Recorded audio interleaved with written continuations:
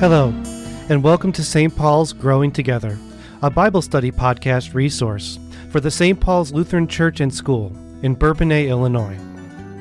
Because we believe that studying God's Word is important, and that through our time together in God's Word, we grow in our faith in Jesus and our love for one another, we are offering you a chance to come grow with us through listening in on our Bible studies.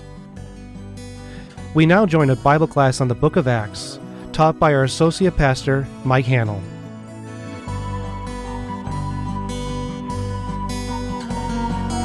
All right, I am going to get underway. We have a lot to cover today, so we'll see how well we can do. There's really two distinct parts to what we're going to cover. So last week, I thought that I would get this tail end section of the handout from last week, which is the first 7 verses of chapter 6 done, but we didn't get to it, so today we'll take chapters 6 and 7 as a whole. But again, the first few verses of chapter 6, while related in theme, we're going to kind of treat them a little bit separately. So the big storyline that we were kind of following through the last couple of chapters is that the word of the Lord grew. It grew in magnificent ways as we've seen how the Lord added to the number of those who believed in Jesus as the Christ, as the Messiah, as their Savior. And we've seen how it changed the lives of those people, how they started to live differently. They were still, if you would have asked them, they would still say, we're very much Jews. We are still very much those people of the Old Testament. The Hebrew scripture is their scriptures. It's just they have now seen in Jesus the fulfillment of God's promises that he would send forth the Messiah.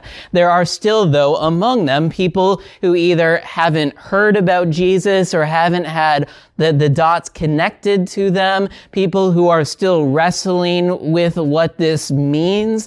The Holy Spirit is still at work. And so at this time, there's kind of in Jerusalem a lot going on.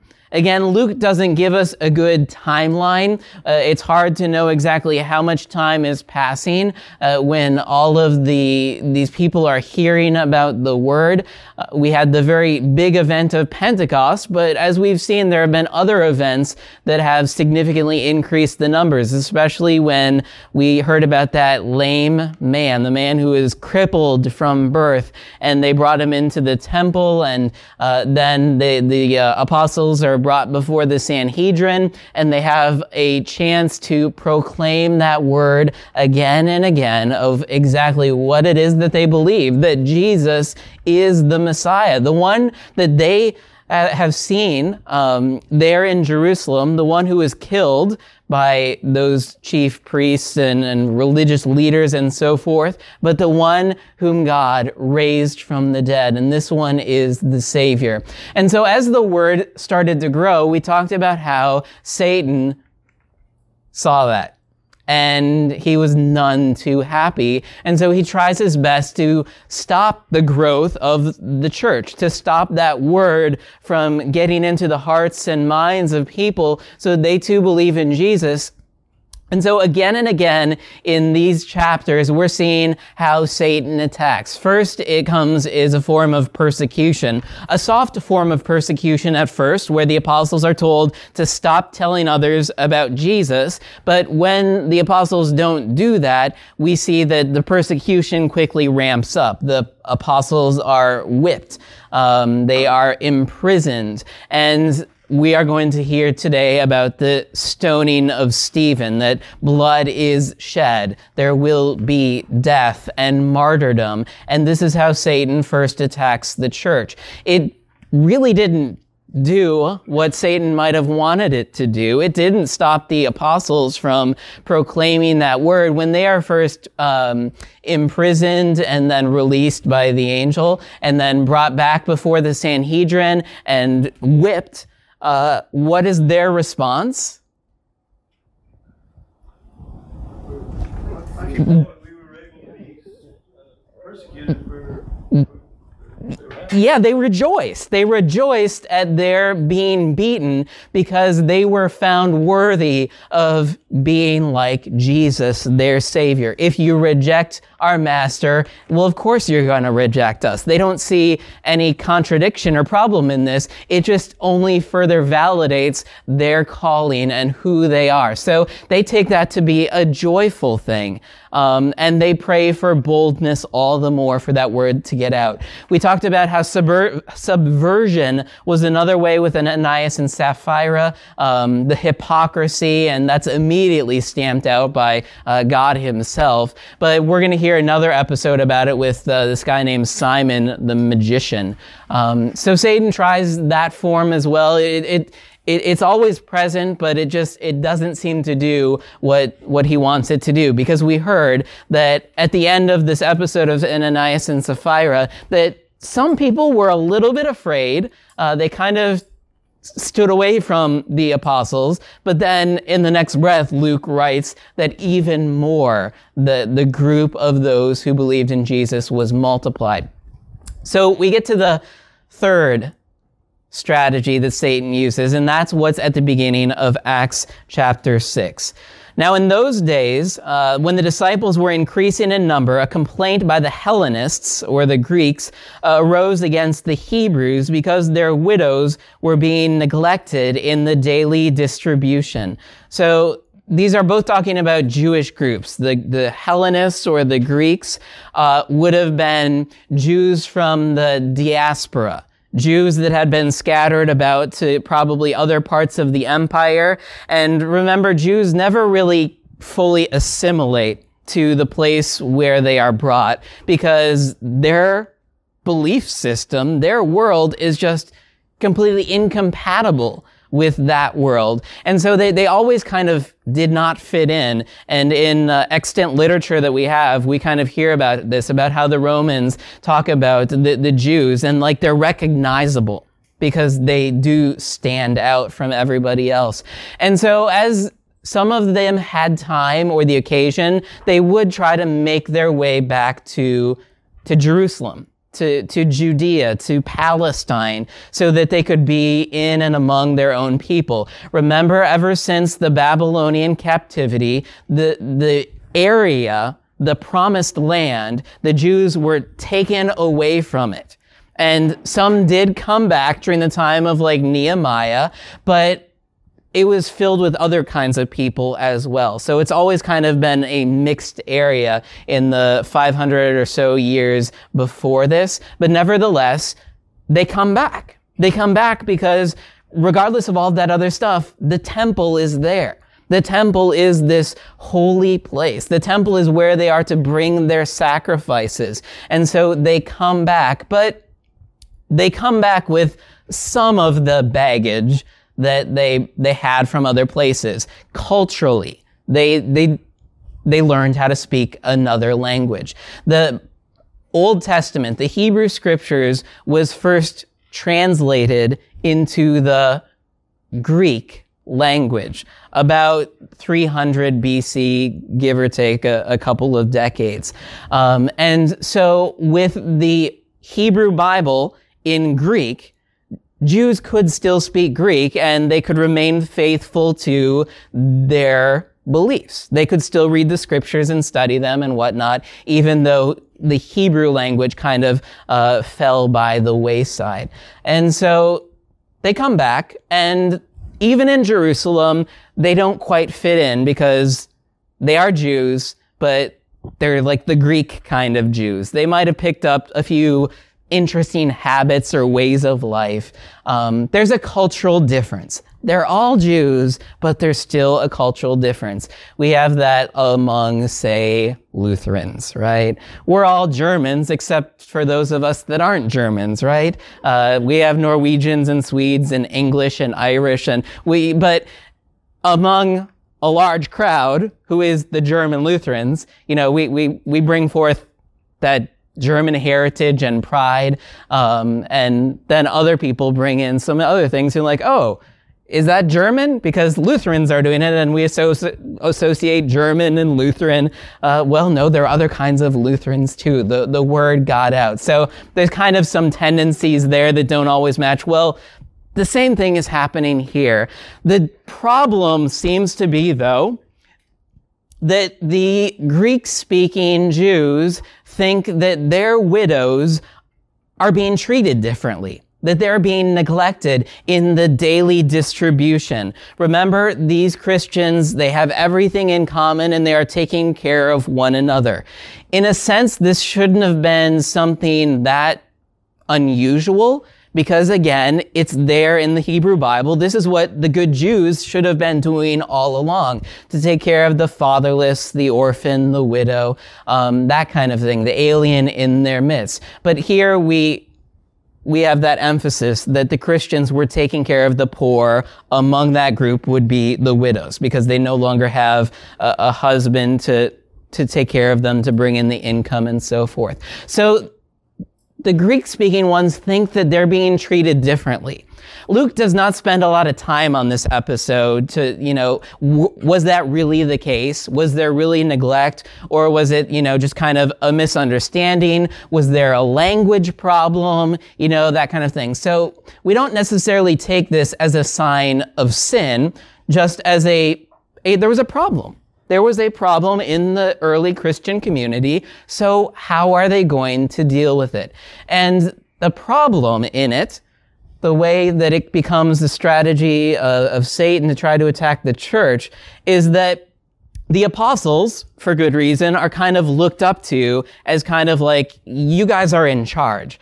We're following you in all of this stuff. And so when there's a problem, you bring it to the guys in charge, and they have to fix it. And if anybody's ever been a manager or a boss or somebody, high up, that you can easily jump on those problems and they start to consume your time, and you're now the person in charge of fixing all of those problems, which you can do.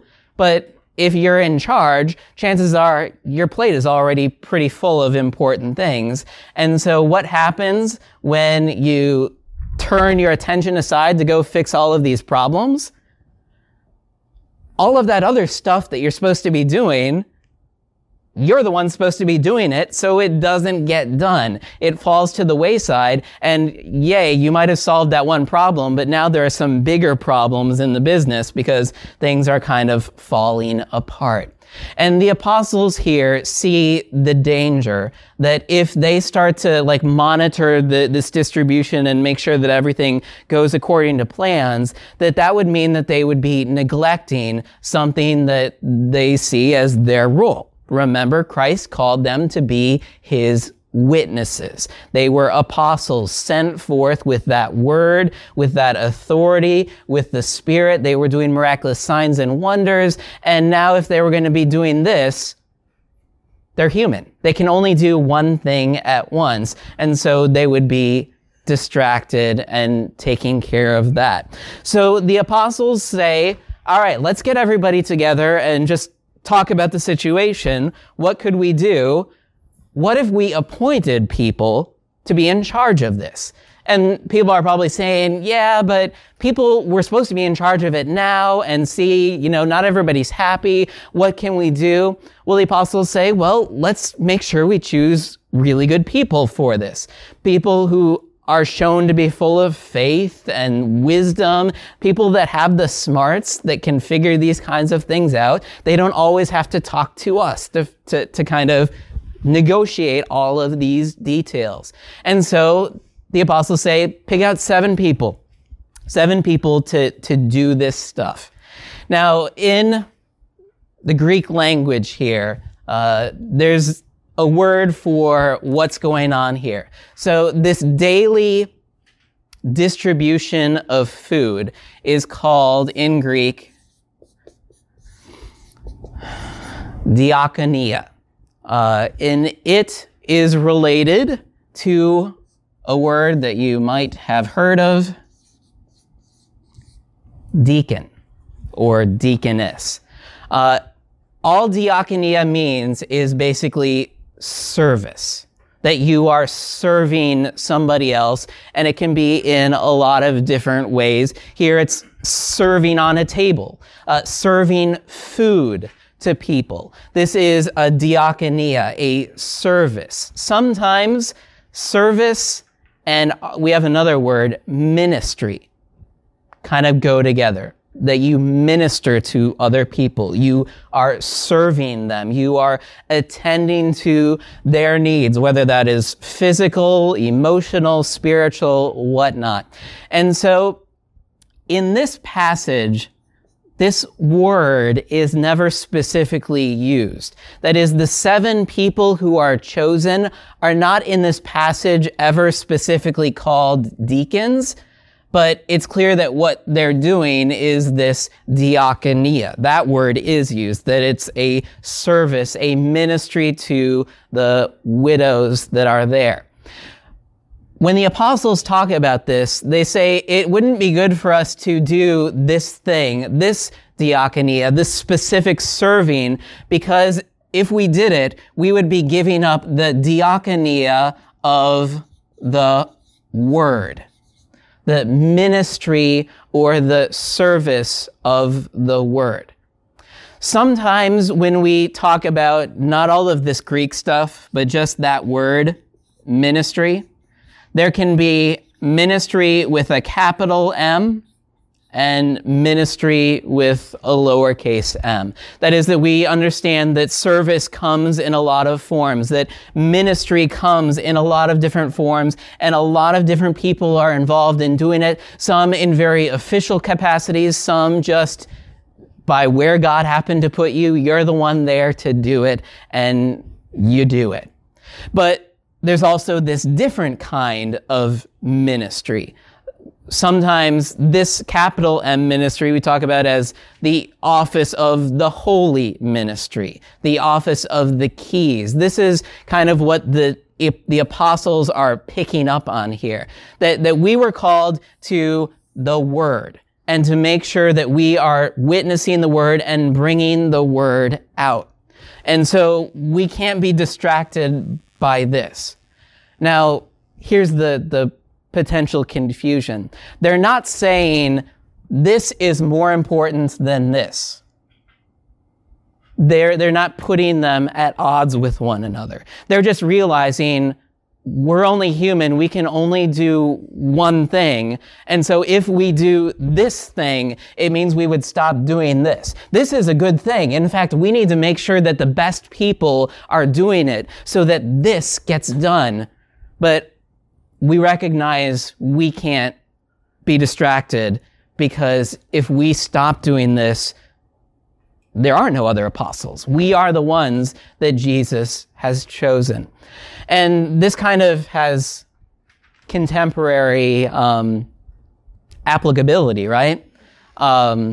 Because pastors know this all too well, that there's always a lot that has to be done, that can be done, that's necessary, that's important to do. And pastors being just one individual, they're never going to be able to do that all. And so they have to make a choice. Do I attend to this, turn my back on that? Do I do this, stop doing that? And the ideal, this form of strategy of distraction, is to throw things in the way so that the word stops being at the center of what they are doing, because that's a victory for Satan. Satan doesn't care if small needs are met. If the word stops, it all falls apart. It all stops. And so pastors are never people who are more important. They are called out of your midst. You are the ones that, through the Holy Spirit's work, call pastors to come among you, because you say, this ministry is important. It needs to be done. We need to have somebody that will attend to this. And that's good. But we can never forget that this ministry is also important. It also needs people to attend to it and to do it. Martin Luther had this big way of talking about this as the office of the priesthood of all believers. That is, that unlike how the Roman Church had come to be known, that the Pope is on top and then the cardinals and bishops and so forth, and it was like this hierarchy. And Martin Luther said, no way. We're all one in Christ. Jesus is the head of the church, not the Pope, not Martin Luther, not the district president, or so, insert your person there. We're all one. And so we're all doing this work together. Now, some people might do different works, but one of those is not more important or less important. Paul talked a lot about this in his letters to the Corinthians, right? The body of Christ. We are all one body with many different parts. But if one part suffers, we all suffer. So that's the ideal, what Paul was talking about, that if we recognize that we're all working together, that there is a unity, then we overcome this potential distraction of Satan, that we all work together to one end, doing different things. There isn't one who's more important than the other. Jesus is the reason why we do everything we do. And we serve one another, and we serve the world through our own vocations, through the places where God has put us. But those are important things, and we dare not forsake them. So take it out of the quote-unquote religious realm. You are your parents, sorry, I said that backwards. You are your children's parents, if you have children. They have you as mom or dad. You dare not neglect that calling, that ministry, that vocation, because that is where God placed you. I mean, that doesn't mean that you have to be a stay-at-home parent and, quit a job and you can't do any of those things, but it means that you make sure that your kids are loved, are taken care of, and most especially brought up in the Word of God. That's not the church's responsibility. That's not the pastor's responsibility. That's a parent's responsibility. And a church, a pastor, we all join together to serve one another, but you have your own specific, unique role, and this is awesome, and this is important, but Satan will try to distract and undermine, and it sounds pretty harmless. I mean, this, especially persecution, that would seem like this is Satan's number one go-to way to try to get rid of the church, but it's really these more subtle ways that can be just as destructive. I mean, imagine if the apostles really stopped being the apostles and just were giving out the food, the bread, the water, whatever it is that they had. Now, that's a good work. It would have been very beneficial, but the word of the Lord growing might have stopped because the word stopped getting out. So it seems really subtle, but it's really, I think, a key thing. And like I said, it gets to us still to this day. And in my mind, the only way to get around it is to recognize all of our value and importance. I think Martin Luther had that right at the priesthood of all believers. That Paul had that right when he said that we are all members of one body. Different. We all have different strengths. We all have different gifts. But to hold back those gifts, or to not use your gifts that you have, but to use gifts that somebody else has. Like you're really good at musical ability. And you never use that musical gift. Instead, you clean the toilets and paint the walls. Now, this is a good service. It helps the church, the school, whatever. But imagine the blessing that would happen if you're able to use that gift that he gave you for the benefit of the church, for the benefit of all people. So I think that's what's going on here at the beginning of chapter 6. It's easy to miss and kind of think of this as merely, this introduces this guy, Stephen, because that's where we turn to next. Who is Stephen and why is he important? Well, Stephen just happens to be one of the people who's chosen for this particular ministry, to wait on tables. And he's a good candidate for it. He was somebody that people respected. You might miss this, but all of the list of the names of these guys that are chosen, they're all Greek names. So even though the apostles didn't specifically say, let's make sure we choose Greek people, Greek-speaking servants, it seems like that's what they did. If they were Hebrews, they probably would have had more Hebrew names. And so if the problem really was in the distribution of food, like there was a language barrier. Oh, we thought that they had food. We couldn't understand what they were saying. The gift of Pentecost was there at Pentecost. It did not stick around.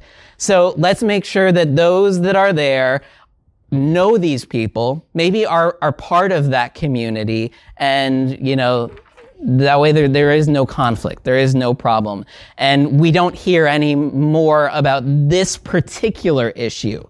We are going to hear a lot more about a conflict between Jews and Greeks, but not about this particular, are the widows being fed or neglected or whatnot. So in one sense, it seems like they solved the problem with what they do, appointing these 7 guys.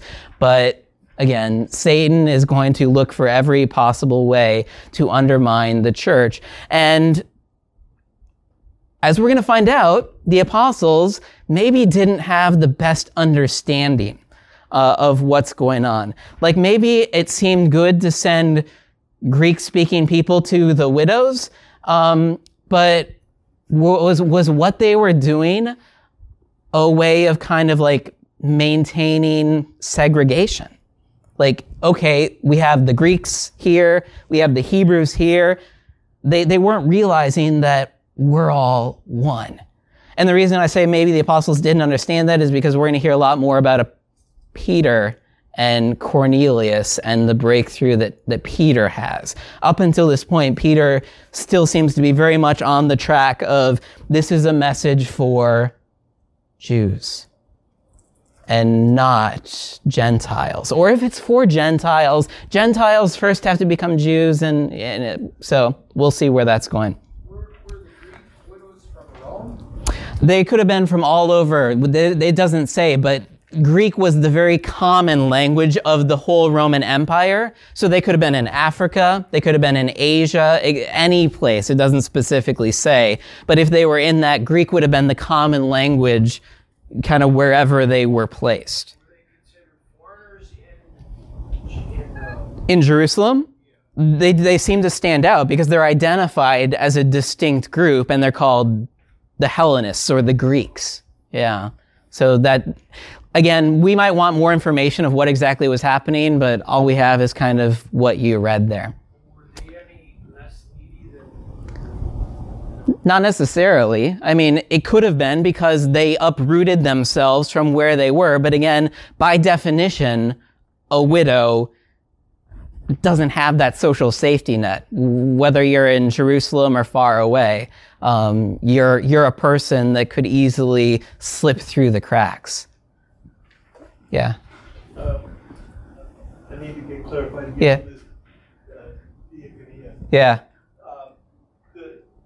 Did you say that the Greek shows the difference between ministry of the word and the other by capitalization? No, because the Greek doesn't have capital and lowercase. Like they don't do that. So in verse where it says about ministry here, Yeah. the word that is used is diakonia. Yeah, it's the same word. It's when the apostles say we should not neglect the ministry of the word. So they differentiate the word diakonia by a specific type of ministry. The word ministry is ours. This ministry, it's still a good ministry, but it's different. So in other words, what's going on in this distribution? This isn't like Holy Communion, a worship service and the Lord's Supper. This is just a daily distribution of food. So it's not like a worship service kind of thing. There's something different that the apostles are talking about. Funds also, so did they give them money? Yeah. If they needed money to purchase food, but it's again kind of a sustenance thing. They're not selling things to enrich other people. It's just what does everybody for their daily bread need. The only reason why I kind of point this out is because sometimes Stephen in Bibles or whatever is called a deacon, and he's not specifically named that, but you could see why he is called that. The other reason is because in church bodies today, there are people who have the title deacon or deaconess. That's not necessarily related to this particular episode in Acts 6. It's because of that word, deacon, deaconess, simply means a minister, a servant. And what do deacons or deaconesses do? Regardless of the church body, they are servants of other people. A deacon is never found at the top of the food chain. They are always people who are called for very specific kinds of serving needs. And it's not that they're in charge of word and sacrament ministry where they are attending to the needs so that word and sacrament ministry can continue to be focused on by other people. Okay. So Stephen pops up here, and then the next thing we hear about Stephen in verse 8, he's full of grace and power, doing great wonders and signs among the people, which is kind of amazing because up until this point, the only people that Luke has talked about doing miraculous signs and wonders are in the Gospel of Luke, Jesus himself, and then in Acts, the apostles. Nobody else has been talked about doing these things. Now, it doesn't necessarily mean that other people weren't.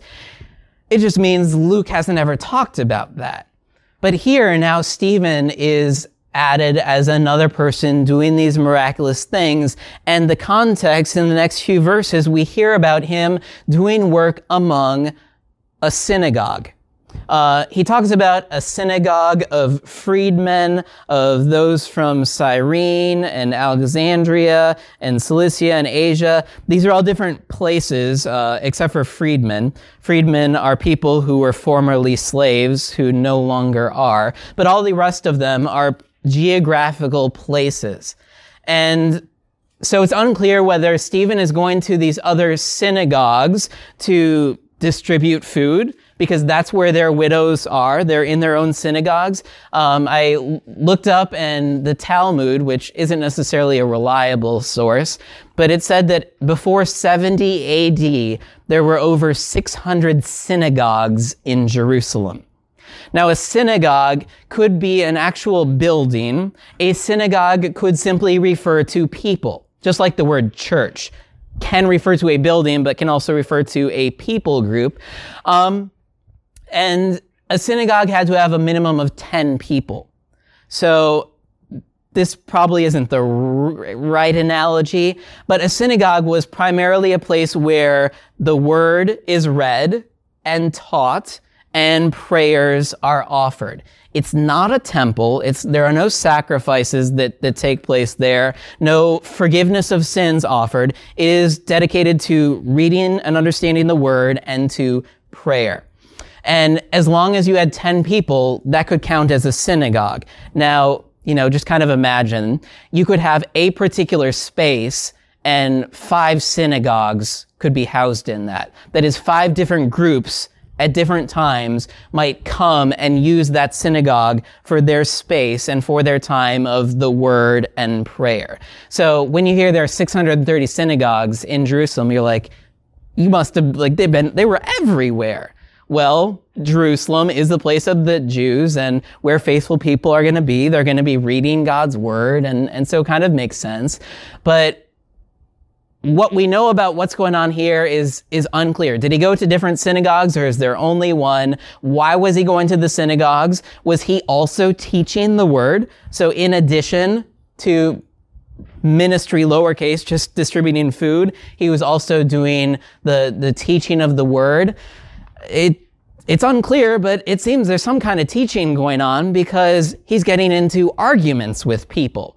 Like, they are hearing Stephen talking about things that they don't think is right, and so they start to argue with him, and they find that they can't win any of the arguments, that Stephen's wisdom surpasses their own, and that kind of gets to them. So again, imagine in these synagogues, you have Jews.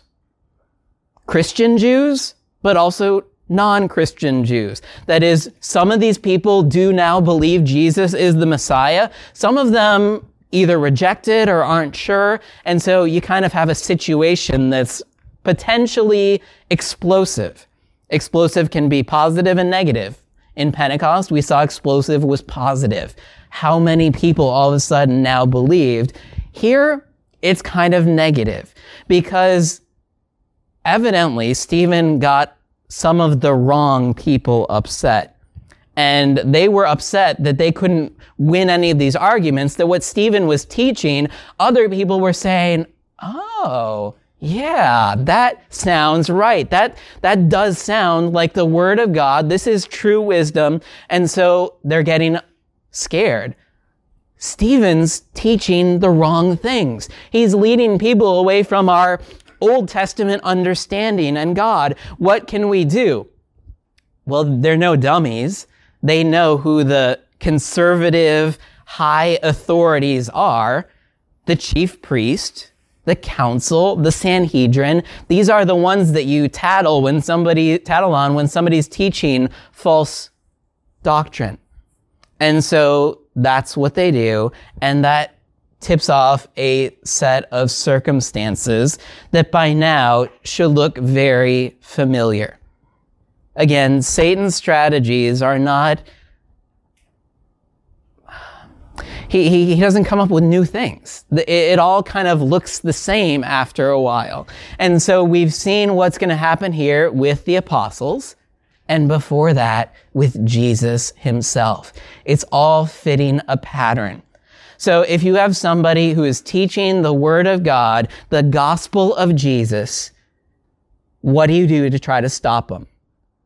What can you do to try to stop them? You tell them to be quiet, but that's not working. How do you turn up the heat a little bit more? Jail, you turn people against them? Divide them up? Yeah. And the best way is to get them in jail so they're off the streets. They're not going to your synagogues anymore. But it's usually, there's a lot of animosity there. Because what we're going to find out is that they are going to charge him with blasphemy. Blasphemy means what? Speaking against God. Yeah, you're specifically taking God out of that number one position. You're breaking the first commandment in some way. You're using his name in vain. And this is like the highest crime among Jews. So killing somebody is a crime. It's bad. But the highest crime is blasphemy. This is a crime that there's only one penalty for. Crimes of, homicide, there's different kinds of severity. Like, was it intentional or not? But blasphemy, there's only going to be one end, and that end is death. So when they go to Stephen, they're not just trying to get him put in jail for being a bad guy. They go right to it. The charge has to be blasphemy. And the same is what they come against the apostles. Well, the apostles are a little bit different because they're faced with this problem. Remember that this man has been healed in Jesus' name, and they can't contradict it. And they talk about Jesus being raised from the dead, and they can't contradict that. So, they're in a rather uncomfortable position. But here with Stephen, it seems to be a pretty cut and dry thing, just like it was with Jesus. So Stephen's trial most closely resembles not the trial with the apostles before, but the trial with Jesus. That he's charged with blasphemy, that in order to do this, they have to bring forth false witnesses, just like with Jesus. The charges are kind of twofold in nature. They say that he is teaching against Moses. He's saying bad things against Moses. And in the Jewish world, you don't do that because Moses is kind of like number one. He's the guy that brought us the law, and the law is the most important thing to us and to our lives. So if you're speaking against Moses, it's basically the same thing as speaking against God. And you're also speaking against the temple. And the temple is the most holy place. This is God's place. And so if you're speaking against the temple, you're speaking against God. His seat, his place. Don't do it. So Stephen has two charges in front of him. That he speaks against the temple, this is blasphemy, but also that he speaks against Moses and the law, which also is blasphemy. So he has to kind of defend himself from two different sides, but in the end, it's all one charge. You're blaspheming God. You are speaking against him. One interesting thing about why didn't they just stick with one thing? Just say that he's teaching against the temple and that would have been enough. Luke doesn't tell us this, but kind of reading between the lines, it seems that they really hated Stephen. Remember how I said that the Sanhedrin, this council, is divided up into two different groups? You have the Pharisees and you have the Sadducees.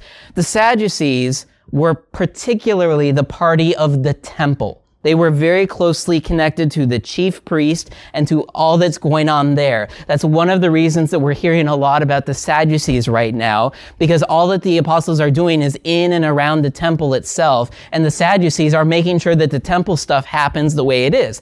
The Pharisees are, it's not that they're against the temple, but they're all about the law. They're all about these traditions that they've developed around the law to keep the law in the first place in our society. If the law goes, everything else goes. That's what the Pharisees are saying. The Sadducees are saying the other problem is a different problem. Nobody's in church anymore. Nobody's coming to the temple. The problem with our society is that people aren't there. If we get the temple right, everything else will be okay. Stephen has both going against him, right? If he's speaking against the law, the Pharisees are going to be like, this guy's no good. If he's speaking against the temple, the Sadducees are going to say, this guy's no good. If you're on a jury and you can get both people because they might disagree on the charges apart, but together, yeah, we don't like this guy. The deck is stacked. You can tell before Stephen even starts speaking what the outcome of this is going to be. Stephen's defense is very, very long. It's one of the longer speeches. It's not always considered one of the most exciting ones. It doesn't have maybe the flourishes of Peter's and of Paul's later. It deserves time and attention, so you should read it. But I'm going to summarize it. There's 4 main points that he talks about. In chronological order, he's kind of running through Jewish history. He talks about Abraham. He talks about Joseph. He talks about Moses. And then kind of at the end, he puts together David and Solomon. In all of those different sections, he sort of maintains one point. Well, he brings in a few different ideas, but one of the biggest points is this focus on the temple and the law. Okay, you're hung up on these things, people. What was our life like before the temple? Was there life for Jews? Did we have faith? What was life like before the law? Were there Jews before the law? So he goes chronologically before all of this stuff happens to point out that God and our relationship to him is not predicated on these things. We had a relationship before all of these things were put in place. In fact, you guys have put God in such a narrow little window that you are throwing out our history. If you want to talk about being Jewish, Stephen is basically saying, I'm more Jewish than you guys are. Because in the time of Abraham, God came to Abraham, where? At the temple, right? No, there was no temple. Well, then at Jerusalem, because this is the holy city. No, not at Jerusalem. Well, then where? In Mesopotamia, in the lands of the Chaldeans. Those heathens, those Gentiles, we hate them, that sort of thing. God was there. God came to Abraham among them, and God led Abraham, and he created a people. He created a people out of Abraham by giving him a promise and a covenant. The people of Israel are first and foremost not a people of the law or of the temple, but a people of the covenant. People who are defined by God's initiative, by God's promise and God's grace. That's what Stephen establishes chronologically in his story. And so when he goes, beginning with Abraham throughout history, he points out God's initiative and how God is with his people apart from the temple, apart from the law, in foreign lands, in this land, all over. It's like God is a pilgrim and the whole world is his. And the most important connection then is not that the Israelites and the Hebrews are tied to the temple or to Jerusalem or to Judea, but they are tied to this God who has made a covenant with his people. That he is his people everywhere. Everywhere. And he will go with them everywhere they go. And so Stephen is saying, you're focused on the temple and on this place and on the law, but don't you know that there is a story that was developed before that?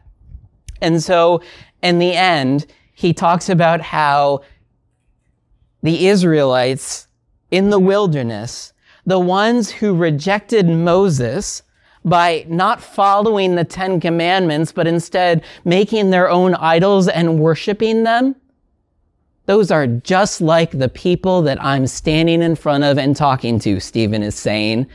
You stiff-necked people. Where does that pop out in our narrative?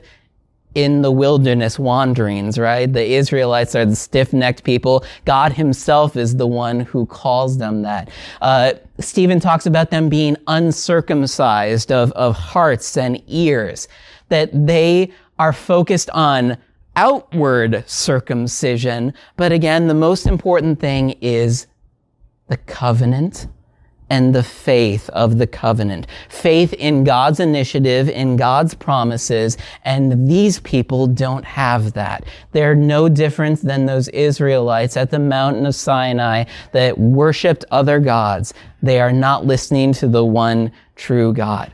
So he never says that I spoke against the temple or the law. He doesn't really attack that. He goes, what is before it, to again establish that priority, the misplaced priorities of the people there and of the ultimate fulfillment of Jesus, the one that he is proclaiming. So yeah, it is true that Jesus talks about destroying the temple. And that's probably like the exact thing that they could point to and say, Stephen is saying that Jesus will destroy the temple and yada, yada, yada. He's against the temple. But rather than focusing on that really bright fire, he goes to the Hebrew scriptures and straightens them out and runs through that narrative to make the points that he's making. The end result, though, is when you are in front of a jury and you call them stiff-necked people and you compare them to those that worship Baal, if that conclusion, which I said was kind of already set in stone before the trial began, it's unclear whether Stephen had more to say and they just stopped him. Because as you read it, maybe you kind of want a little bit more of a conclusion, more positive proclamation. But in the world of Luther and law and gospel, these are not repentant people. These are not people that he's preaching the gospel to. He's preaching the law to them. And they hear the law and they rage even more, and the verdict is easily reached. They start picking up stones and throw them at our man Stephen, who once again, we've had this comparison of him and Jesus just by the sequence of events, but even more closely is brought into that pattern that Jesus filled. Because as he is being stoned, just like Jesus spoke from the cross, he speaks words of forgiveness. Not direct forgiveness because he's not Jesus, but he says, don't hold this against them, God. Don't hold their sin and their stubbornness against them. Give them more chances to hear this word and repent. But he also says to God, to Jesus, to receive his Spirit. Jesus himself prayed those words to his Father, into thy hands I commit my spirit. So Stephen is kind of being this Jesus-like figure, which is what the apostles were thanking God for when they were persecuted. Thank you that we were found worthy enough to follow in our Savior's footsteps. There's a couple other things before he starts to speak. It says that he had like the complexion of an angel. This is an interesting correspondence to Moses. Remember when Moses, I have the movie in my head, Charlton Heston, when he comes off of that mountain, he looks different. He looks like he was just in a wind tunnel and, his hair is dyed and whatnot. In Exodus 34:29, it talks about how Moses shone, the glory shone on his face after talking with the Lord. And this complexion of being like an angel that Stephen has is kind of a way of saying, remember how they're trying to go against him for speaking against Moses? He's more like Moses now than he ever was before and has that brightness to him. The other thing at the end, he's given a revelation into heaven and he sees Jesus standing at the right hand of God the Father. This is interesting because normally when Jesus is being talked about at the right hand of the Father, what is his posture?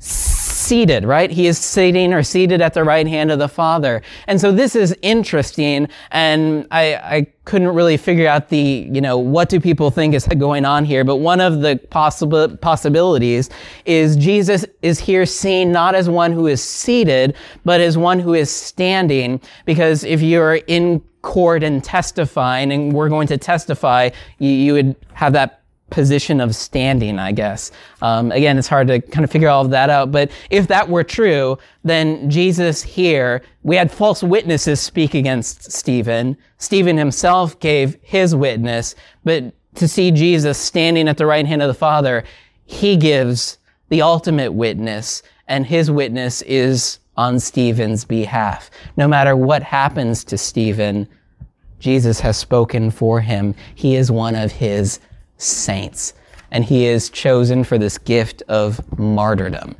to give his life for the proclamation of that word, standing up for Jesus and standing up for that gospel truth. Okay, that was really dancing over the top of Stephen's speech. You could spend more time there, but there's much more to come. We're going to hear about Philip next, and Philip, and especially the Philip story of the Ethiopian eunuch. We're starting to see how now we're launching. All of this has been happening in Jerusalem, but Stephen's speech marks a turning point. It's kind of there thematically. God is a God who is a pilgrim God. He's always on the move, and he's with his people who are on the move.